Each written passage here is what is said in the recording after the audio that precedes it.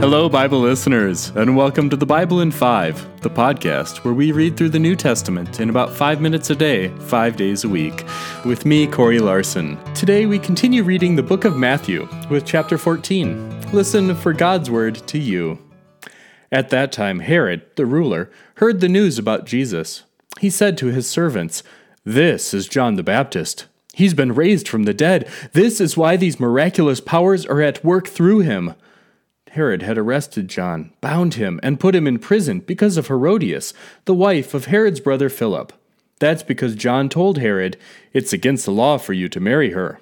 Although Herod wanted to kill him, he feared the crowd because they thought John was a prophet.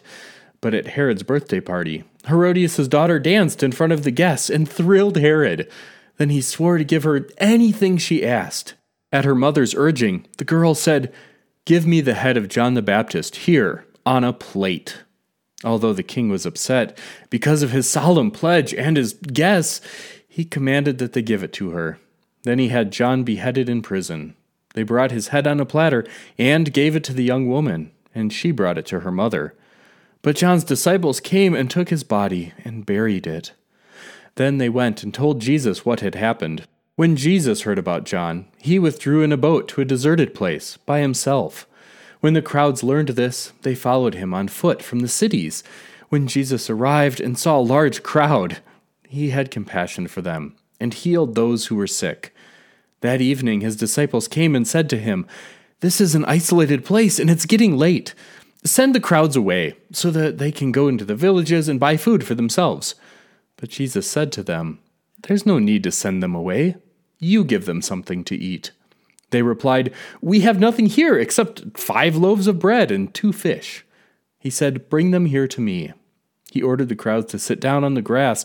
He took the 5 loaves of bread and the 2 fish, looked up to heaven, blessed them, and broke the loaves apart and gave them to his disciples. Then the disciples gave them to the crowds. Everyone ate until they were full, and they filled 12 baskets with the leftovers. About 5,000 men, plus women and children, had eaten. Right then, Jesus made the disciples get into the boat and go ahead to the other side of the lake, while he dismissed the crowds. When he sent them away, he went up onto a mountain by himself to pray. Evening came, and he was alone. Meanwhile, the boat, fighting a strong headwind, was being battered by the waves and was already far away from land.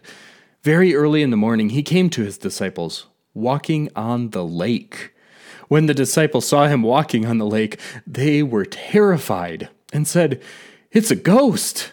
They were so frightened, they screamed. Just then Jesus spoke to them. "Be encouraged. It's me. Don't be afraid." Peter replied, "Lord, if it's you, order me to come to you on the water." And Jesus said, "Come." Then Peter got out of the boat and was walking on the water toward Jesus. But when Peter saw the strong wind, he became frightened. As he began to sink, he shouted, "Lord, rescue me!" Jesus immediately reached out and grabbed him, saying, "You man of weak faith, why did you begin to have doubts?" When they got into the boat, the wind settled down. Then those in the boat worshipped Jesus and said, "You must be God's son." When they had crossed the land, they landed at Gennesaret. When the people who lived in that place recognized him, they sent word throughout that whole region, and they brought to him everyone who was sick. Then they begged him that they might just touch the edge of his clothes. Everyone who touched him was cured. Friends, this is the Word of God, the story of life. To download the full Bible in 5 reading plan and find other ways to deepen your faith, visit Bible5.com. That's Bible 5 all spelled out. Until next time, I pray that today's story helps you grow deeper in faith and live joyfully in hope until we gather again. Amen.